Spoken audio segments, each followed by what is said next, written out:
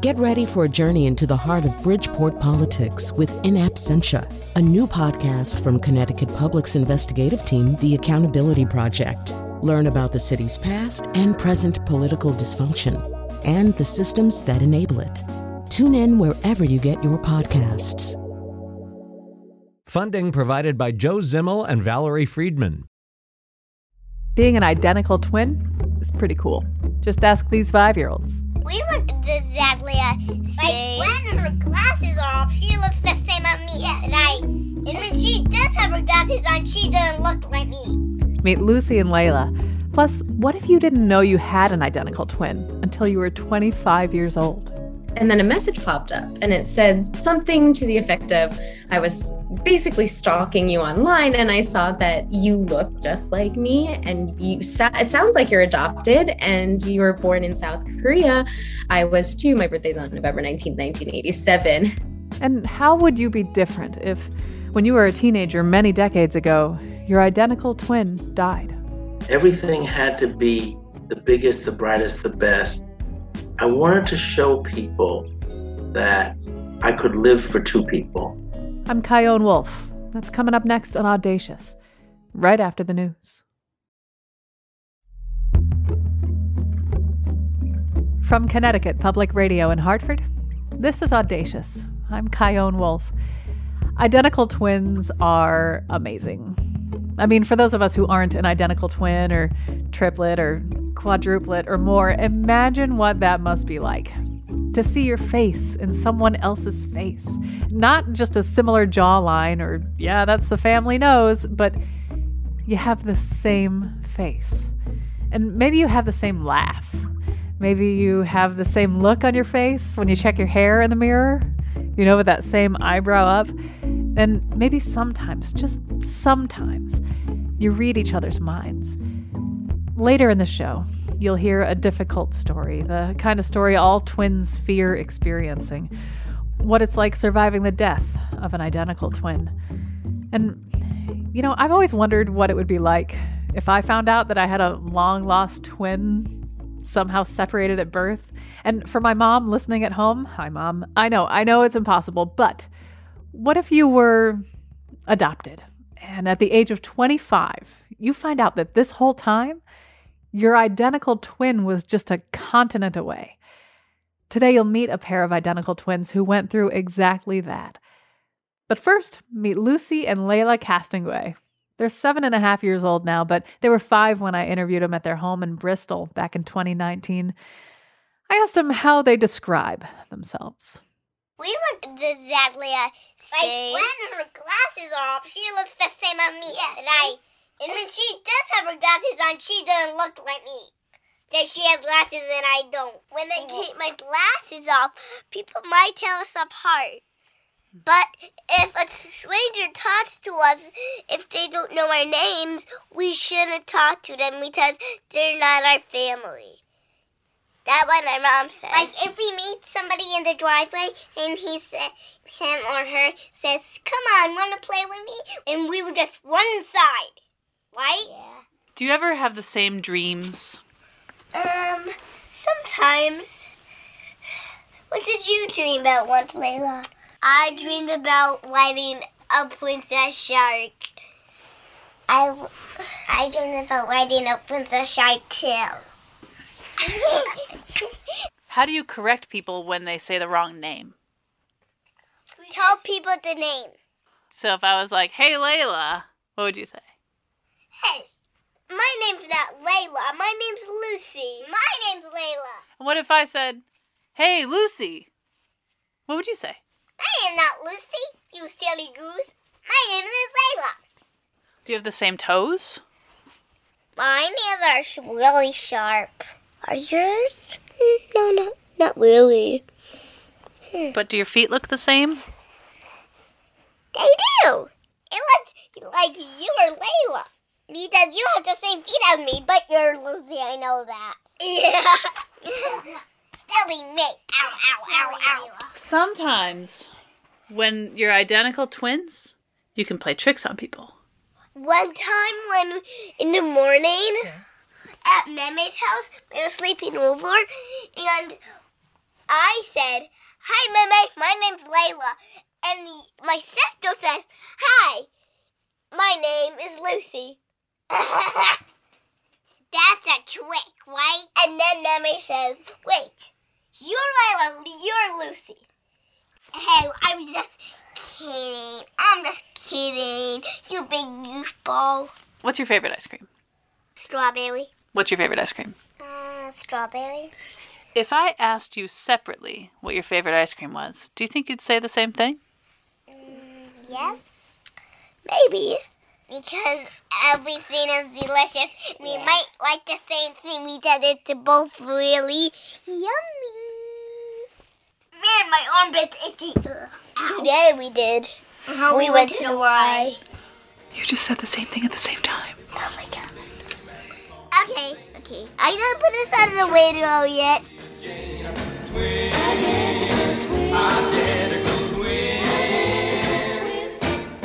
You did it, girls. You made it on the radio. Thank you so much to Lucy and Layla of Bristol, Connecticut, and to their parents, Heather and Roger Castingway. Fun fact, Heather grew up obsessed with identical twins and married Roger, who's an identical twin, and then they somehow made a pair of identical twins. Pretty cool. When you're 25 years old, you're old enough to really start getting a firm grasp on who you are as a human being, navigating this chaotic, funny, unfair, beautiful, painful, surprising existence. You know your quirks, you know your preferences, you know yourself. And there's only one you on this whole planet. And that's true no matter what. There is only one you. But what if you were adopted? And one day, a friend request pops up on Facebook from someone with a totally different name, living in a totally different country, but with the same face, same country of origin, who was also adopted, who has the same birthday. That's the beginning of the story of a lifetime for Samantha Futterman of Los Angeles, California, and Anaïs Bordier of Paris, France. They're featured in the documentary Twinsters, which Sam produced, and it starts with that most consequential friend request.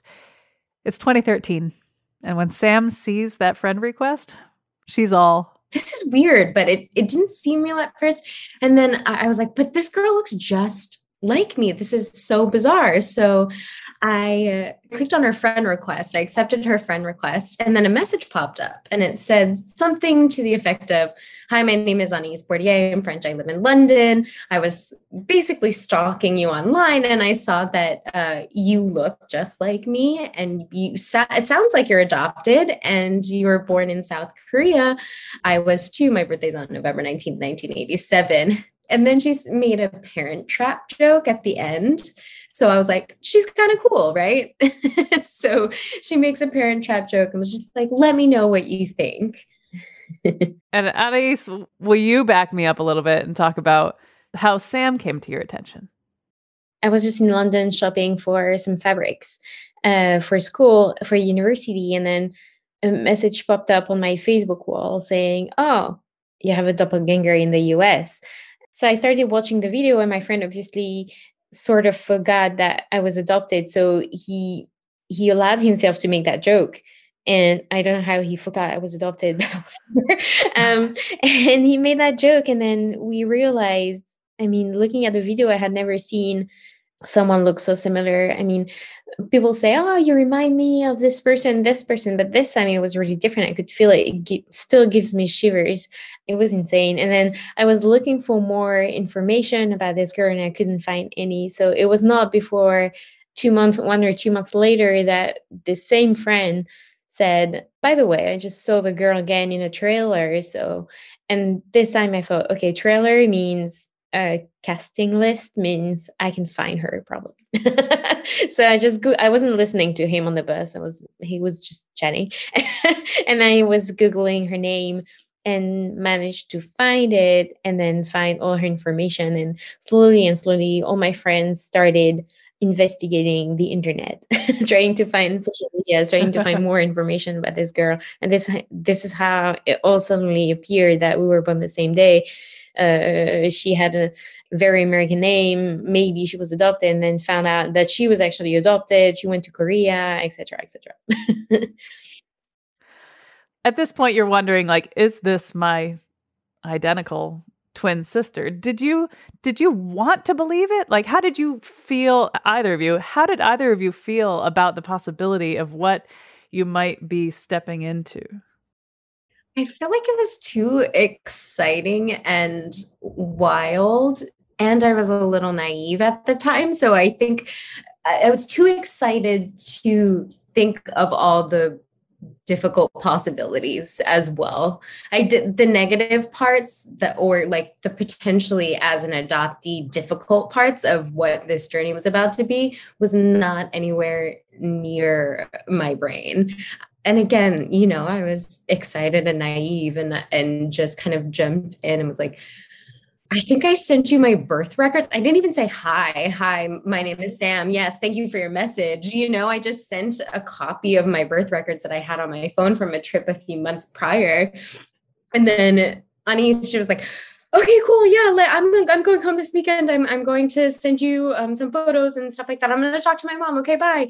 And then we're like, yeah, we're totally twins. And, and then we just went on about this really emotional, wild journey that we hadn't really given too much depth of thought to yet. What about you, Ani? Same sort of feelings? Was it just, let's just go, let's figure it out as we go? Yes. The first, when I saw her date of birth and everything, I was thinking, because it was such a wild idea, I was thinking what my parents would usually say, oh, you're crazy. So I thought, oh yeah, I'm possibly crazy. So the first thing I did, I jumped out of the bus and I called my mom. And the first thing that my mom said was, oh my God, do you think she could be your identical twin sister? And then because she said that, I was suddenly, only 15 minutes happened between the time I found out her name and her information and my mom. But I guess I doubted for 15 minutes. And then I was allowed to finally believe that we might have been identical twin sisters. And yes, I mean, Sam did. She did take at least 1 week to answer, which was pretty long. But she sent me her birth records, and it wasn't weird. I mean, it's definitely the weirdest thing to send a person you have never met and send you a message on social media. But I was so excited. I was thinking, oh my God, yeah, we're totally twins. I'm going to send you everything. Just crazy people. You both traveled to meet each other, and there's this moment in the documentary where Sam is waiting for Anais, and then you're just, you could tell you're anxious, understandably, and each of your friends, everybody's there filming you and watching you, and you were saying you feel like you're an animal in a zoo. Looking back now, you'd been Skyping and talking just constantly leading up to this, but as you know, like there's nothing quite like meeting for the first time in person. And I just want to hear, like, what did that feel like to see each other in the flesh, in real life? How was it looking back now? It was amazing. I mean, even now, it seems so crazy that it happened. But in reality, when we were there, it was so awkward. For about, I would say, what 45 minutes, right? We were like pacing like cats or something for 45 minutes. But also, everyone was staring at us. So there was a pressure to like do something, or like we're supposed to hug, but we always fight that feeling, So it was weird. And then finally, after about 45 minutes later, when we were on our way to lunch, everyone kind of realized, I think, and turned their attention away from us. And we got to kind of just focus on each other and walk side by side and see our reflections in the window together. And that was weird. And we got to just be with just each other, even in a group of people. And that was our binding moment, I think. We were really like two magnets, attracted and then repulsed to each other. It was very strange. Everyone was looking at us and I guess expected that we would hug and cry, and we weren't. It's just weird to be in the same place. No, and it's a stranger, even though we had talked before. So it was really awkward. You take DNA tests and they come out true. You are identical twins. There's no doubt. Are there words for what that felt like? And did it change anything? I think, I don't know. It definitely solidified it, having that DNA test, having that, I don't know, scientific confirmation that everything that we hoped, dreamed, and already believed was true. That's totally what I felt too when we received the DNA test. It felt like the world, I don't know, I guess you imagine being on a path in life, and then all of a sudden it opens so many new things around you, and you feel like, I felt like everything was possible. But yeah, when we got the DNA results, which was, it would have been even wilder to know that we weren't actually identical twins. So it wasn't a surprise, because this would have been even crazier, but we knew. As I'm watching the documentary, I'm thinking, God, like, this feels like a love. Well, I know it's a love relationship, but it feels like you found your spouse. I know that's not exactly right, but there's in my mononormative mind, I was thinking about how much when you first were communicating and texting, it was like new relationship energy, right? It was like you found your person, and you did. Like, do you find that your feelings about what you've been through and for each other now really do in many ways mirror how we see a marriage? Yeah, the first time we met on Skype felt like a blind date. I guess it's completely true. It went well. We talked for 3 hours, so it was a really good blind date. Although the opposite of blind date, since you know exactly what each other looks like. But yeah. That's true. It'd be like the most trippy, bizarre, dystopian blind date ever. By the way, as you're laughing, I remember one of the first things I noticed is that you have the same laugh. Oh, yes. That's so weird. It's a very loud laugh. Yeah, like, it's super creepy. Yeah, everyone's like, oh, if she is your identical twin sister, something she won't have is your laughter, because it's very unique. And I was like, oh, yeah. Yeah, like when you were first going to meet each other, and you were, Sam, you were sort of just anxiously waiting. You could hear Anais laugh through the door. I'm like, she's hearing her laughter through the door. Terrifying. Really terrifying. That's like the perfect setup for a bizarre horror film. Yeah. Yes.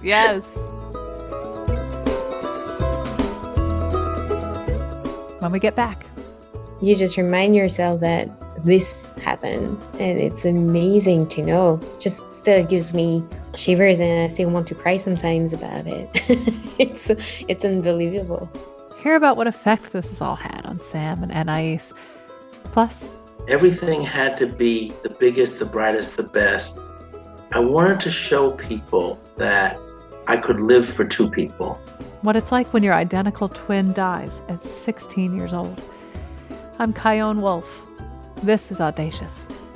Stay with me.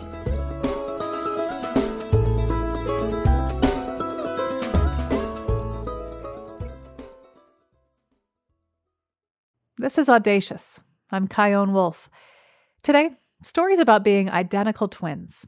Later in this segment, you'll hear about life as an identical twin after your twin has died. But right now we're back with Sam Futterman and Anais Bordier. They were born in Korea and separated at birth. Sam was adopted to a family in America, and Anais to a family in France. They found each other when a friend of Anais happened upon a video of Sam, who's an actress.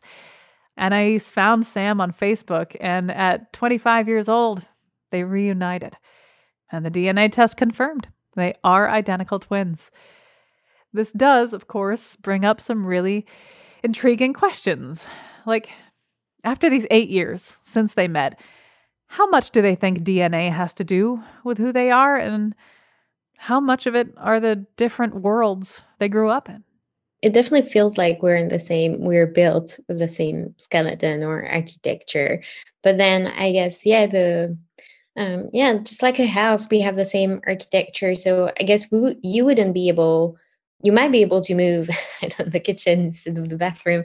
You might be able to do it, but then you would have to rewire everything. So I guess it's about the same. We have the same architecture, but then, I mean, you wouldn't be able to bring a whole garden inside your house or like build something different. So we are very similar in DNA. For me, I was very surprised. I didn't think DNA would have such a big impact on the way, even in your emotions or everything. But then we could see the impact of your environment on you. And for instance, the difference that we have is my emotional response to stress is a lot higher than Sam's. And it's definitely linked, I guess, to what happened in my life younger, and just the stress I've been facing at school or anything, and with other children. And I guess that's the difference. So I say we're both the same.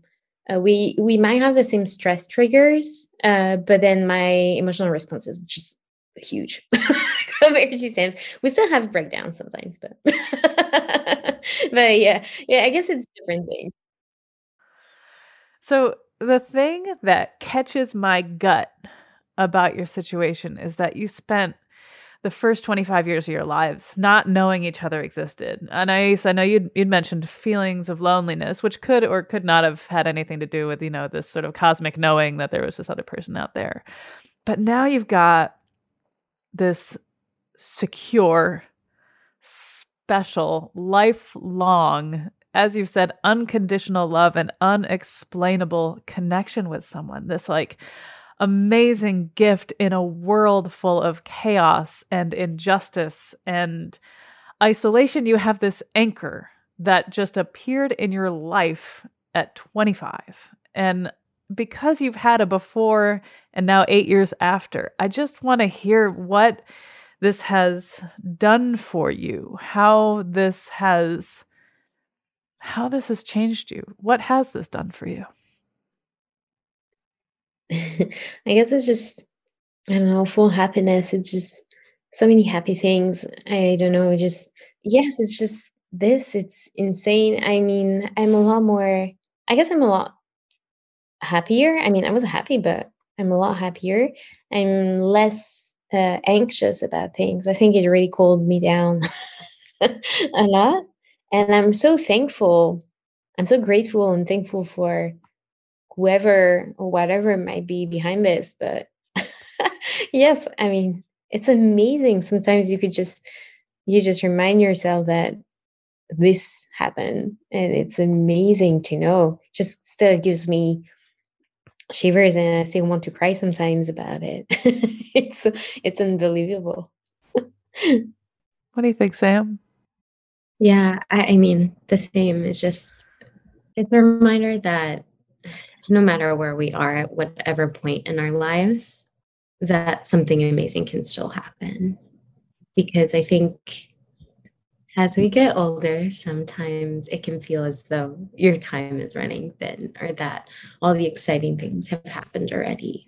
But I really love that this has opened my mind to always having a door open to something incredible happening. And even for us, sometimes it's like, oh, was that the thing? Like, is everything downhill from us meeting because it was so amazing, but we don't believe that.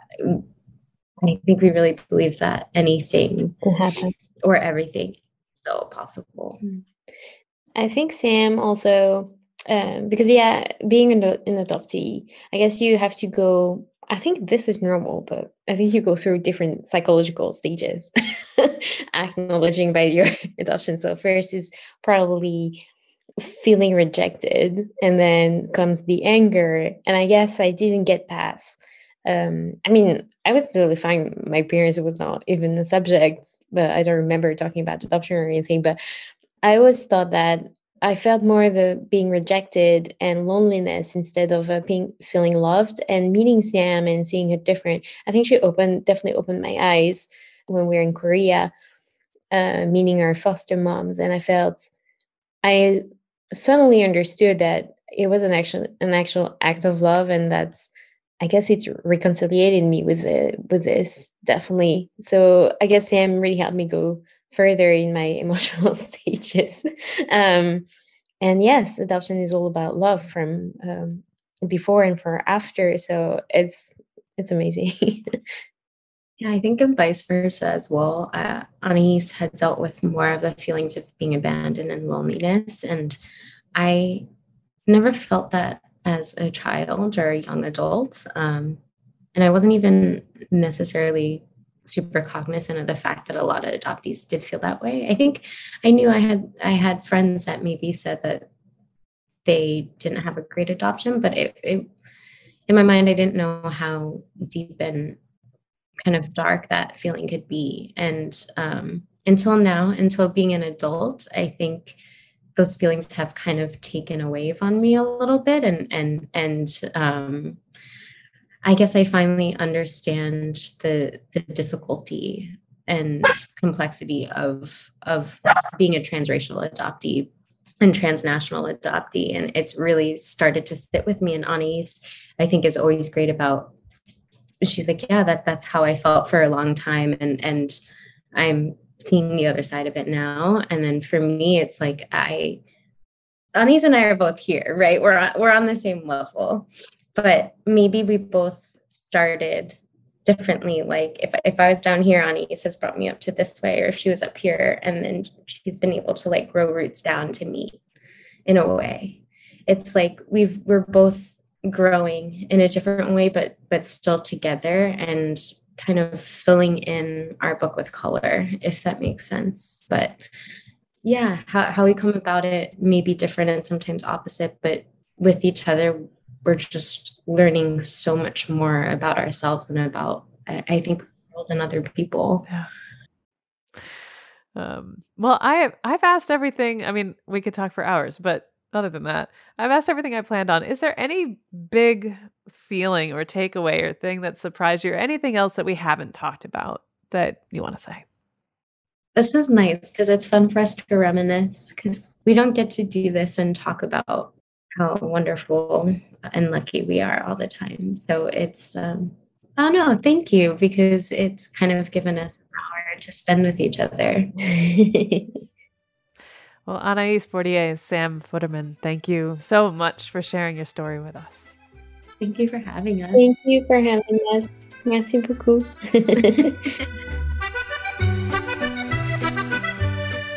You can watch their whole story online by checking out their documentary, Twinsters. We'll have a link to it at our website, ctpublic.org/audacious. I don't think anyone likes to think about someone I love dying, especially not a sibling. I have 3 big brothers, all of us born in the span of 6 years. Sorry, Mom. The bond I share with them is powerful. I mean, we came from the same place. Thanks, Mom. We experienced the world together, and growing up, we understood the context of all of our characters. And there is a lot of character in our family, if that wasn't evident by, well, me. When I do begin to wrap my head around the fact that one of us will outlive the rest of us, my brain and my heart can't comprehend what that particular kind of loss, that sibling loss, would do to me, how it would form me. Now, what if it was my identical twin who died? That's unfathomable in a lot of senses, but not for Larry Wilson. Larry Wilson's twin brother, Ronnie, died by accidental drowning at 16 years old, which led Larry, much later in life, to become a facilitator for Twinless Twins International. They're a resource for bringing people like him together to talk about their pain and feel just a little bit less alone. I asked Larry to bring me back to that last day of Ronnie's life. What happened? Oh, well, Ronnie and I went swimming on August 1st, 1967, when we were 16 years old. And I had had my driver's license for 4 days.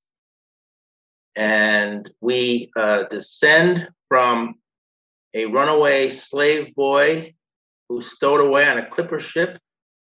And the sea captain brought him from Charleston, South Carolina. in the days of slavery to freedom in Mystic, Connecticut. And when he grew up, he married a Pequot Indian. And so I'm part Pequot, part Native American. I consider myself a Black Indian. And on the Indian reservation in North Stonington, Connecticut, is a lake called Long Pond. And that's where Ronnie and I decided to go swimming that day. We swam from an unanchored boat. One foolish mistake after another led to Ronnie's being transitioned to the other side. And that was 54 years ago. I remember that day as clearly as though it had happened yesterday. What was he like? Ronnie was 4 minutes younger than me. When we were born, I weighed 8 pounds, 10 ounces. My brother weighed 8 pounds, so 16 pounds, 10 ounces, and this little lady called Mom, little Elsie Wilson. And Ronnie viewed me as his older brother. Even though it was only 4 minutes, I was the one that tended to make the decisions for the two of us. And he would say, "What should we do? Tell me what to do and I'll do it." Except the interesting thing was that day, it was my idea to go swimming, but I didn't want him to go. I didn't want him to go, and we physically fought about it.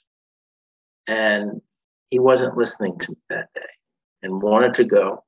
And when we got there and we were swimming from this unanchored boat, I had directed him to stay in the boat until our other friend came back with an inner tube that could present safety to Ronnie when he was in the water. But instead of waiting for that inner tube to come back and Ronnie taking his turn in it, he just jumped in without it. So it's interesting how he would, for the most part, listen to me all the time in terms of decisions, but he wasn't listening at all that day. And maybe that's an indication that it was his time to go. I don't know. But because it was my idea to go swimming, I blamed myself for 54 years.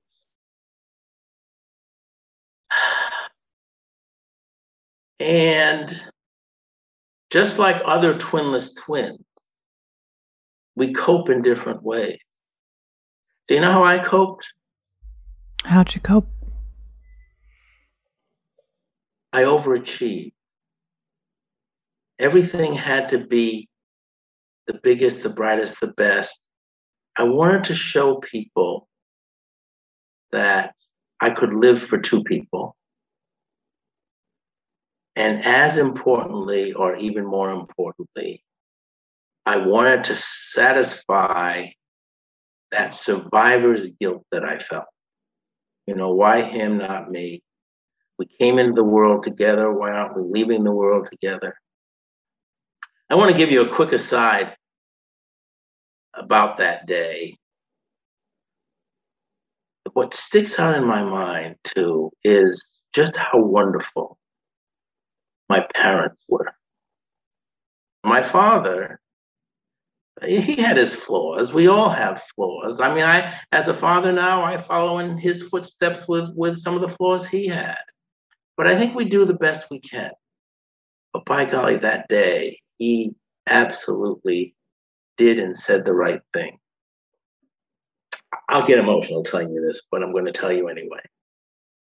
So when Ronnie drowned, we couldn't find him right away because I had tried to save him and I didn't know what I was doing and kicked up a bunch of mud in the water. We weren't in very deep water, but you don't have to be in very deep water to drown.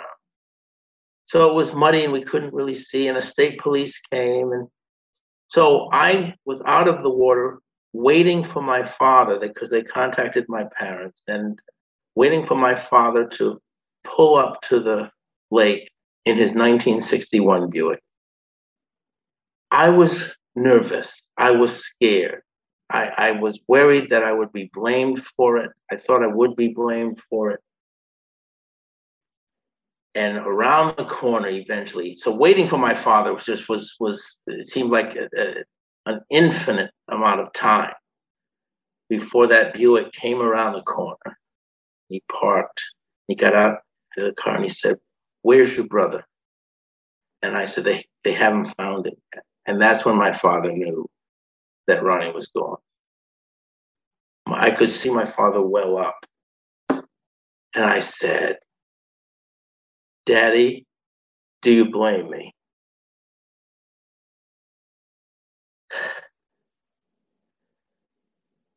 Now, the answer to that question, that one specific question, dictated the rest of my life.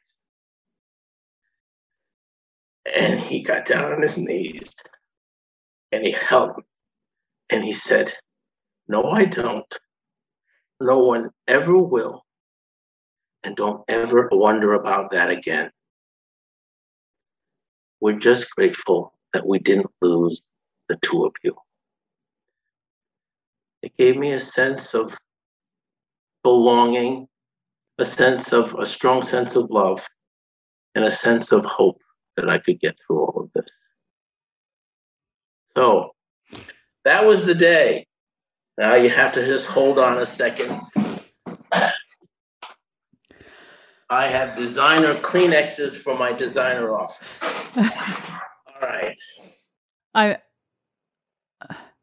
It makes sense that after everything happened, there's the immediate aftermath. There's your life, a decade later, 3 decades later, 5. How did how you dealt with this change over these decades? What was the evolution of that? Well, at that time, the minister he wasn't a mentor then, but he became my mentor, said at the funeral, "Well, now, Larry, you need to live for 2 people." That really became what I wanted to do. Now, the thing about living for 2 people, though, is there's enormous pressure to always excel. So as I grew older, it was the best education, leading to the best jobs, leading to the best assets, leading to the biggest house and the best cars and all this stuff. As you try to prove to others that you're worthy of being here. But you're really trying to prove that more to myself. Others weren't thinking that. After the break. I do think that the loneliness that I feel stems from the hole in my heart and the hole in my brain that will remain there until God calls me home and I'm standing next to my brother. I'm Chion Wolf. This is Audacious. Be right back.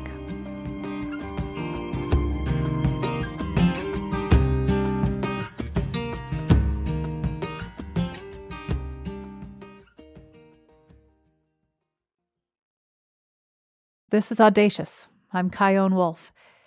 Today we're talking about identical twins, and we're getting back to my conversation with Larry Wilson.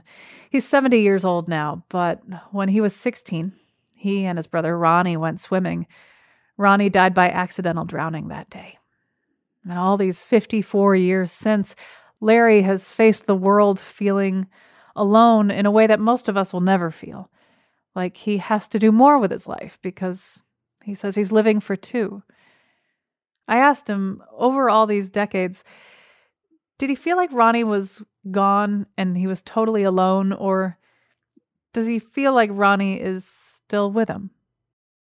I feel closer to him now than I may have back in those days. You see, back in those days, I was feeling such a sense of guilt. It was my idea to go swimming.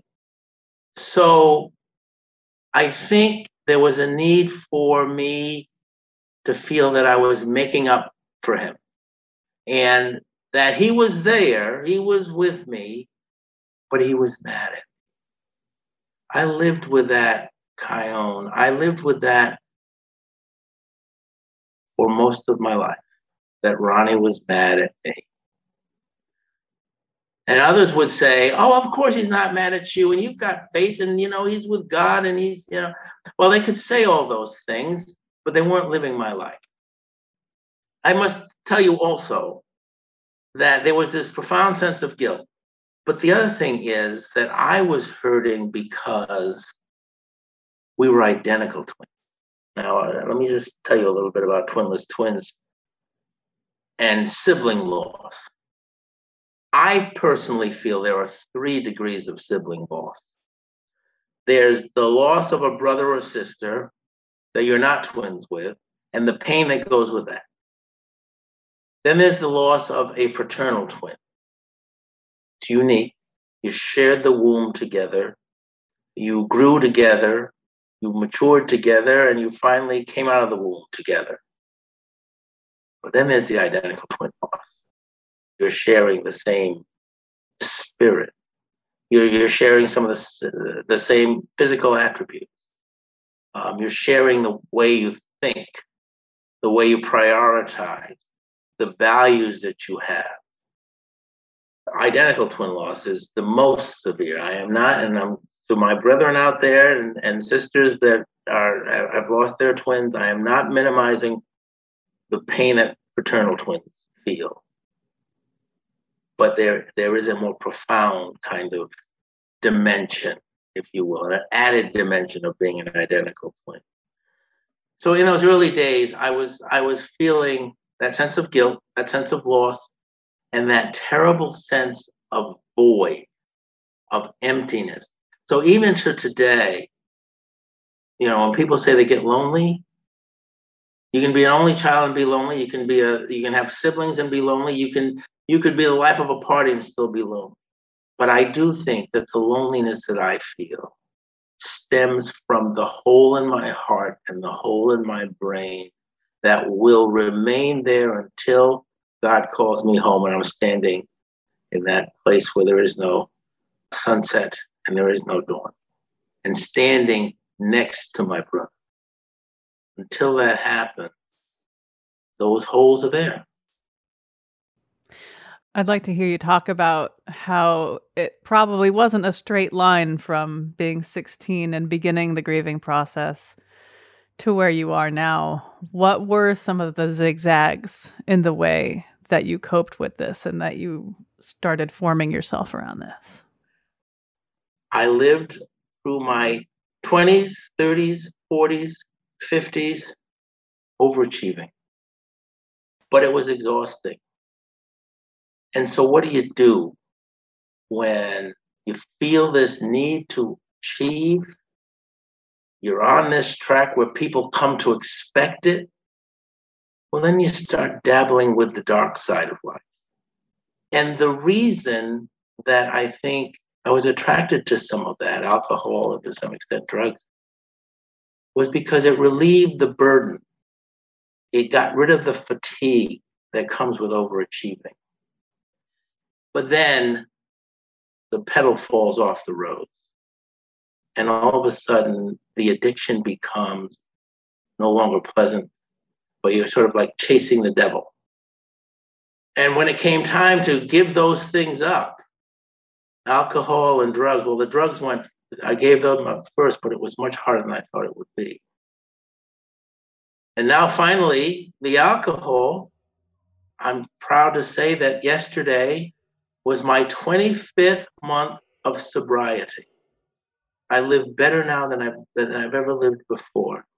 I am more honest. I am more compassionate. I am more empathetic. I'm more humble. Have you noticed my humility? I'm sure you have. The most humble ever. It's fine if I tell you that. But yeah, I'm a better person as a result of it. Thank you for telling me about all that, and congratulations on your sobriety. You also help people in the Twinless Twins community, which has been around since 1987. It connects people who are in situations similar to yours. It offers counseling and solidarity and support for people who've lost their twin, regardless of if they lost their twin 2 weeks ago or when they were a child. Why did you decide to become involved with Twinless Twins, and what kind of things do you most often hear? Like, what are some patterns in these conversations you have? I remember I wanted to convince myself, as I was convincing other people, that life had gone on, that Ronnie was a part of it, but really a part of, in a physical sense, a part of the past, and now he was just privately with me. Well, I continued to struggle on, and the fatigue got to be more and more, and I just realized that the road I was on was not sustainable. So I had a job. I remember specifically where I was working. I was head of marketing and development for the brand new Mashantucket Pequot Native American Museum. It had just opened, and I received in the mail an invitation to come to a Twinless Twins meeting. And Kion, I didn't throw the invitation away, but I didn't act on it. It sat on the corner of my desk for over a year, but I didn't throw it away. How do they know to send it to you? Some of this stuff, you see, is a God thing. They got my name from somewhere, but they clearly reached out to me. I didn't reach out to them, but I didn't have the strength to throw that away. And I went to Boston. I decided I was going to go to Boston. It was a dinner meeting. I got to the restaurant and I was afraid to go in. And I remember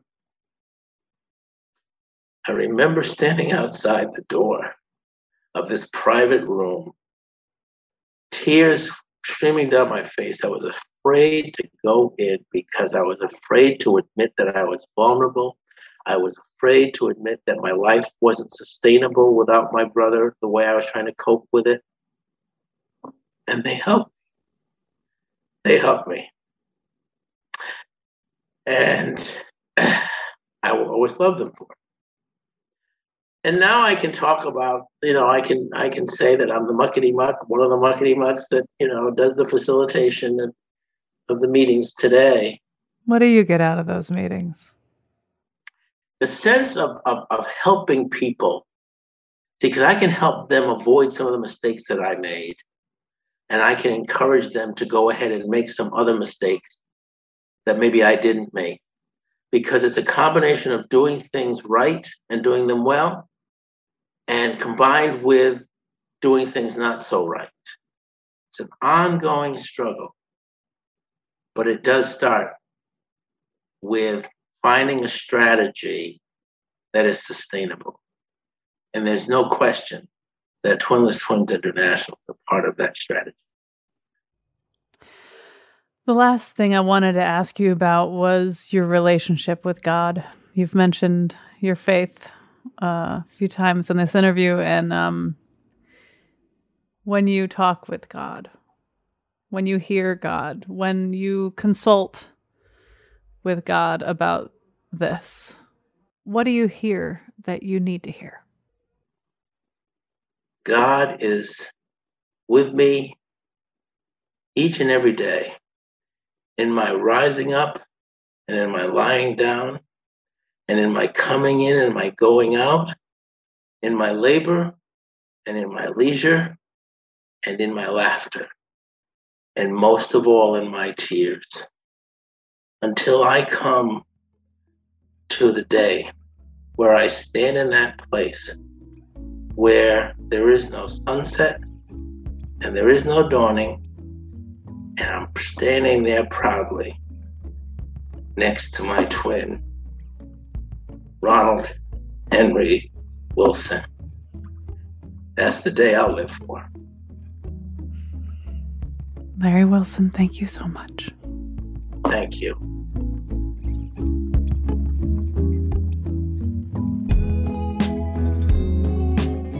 You can find more information at twinlesstwins.org. You can find Larry's work as the owner of the Wilson Organization. They specialize in diversity, equity, inclusion, and anti-bias consulting. Check them out at wilsonorganization.com. Audacious is produced by me, Jessica Severin DeMartinez, Kelly Langevin, Maisie Carvalho, and Katie Tolarski at Connecticut Public Radio in Hartford. Subscribe to Audacious, and you'll always get to hear the show a day early.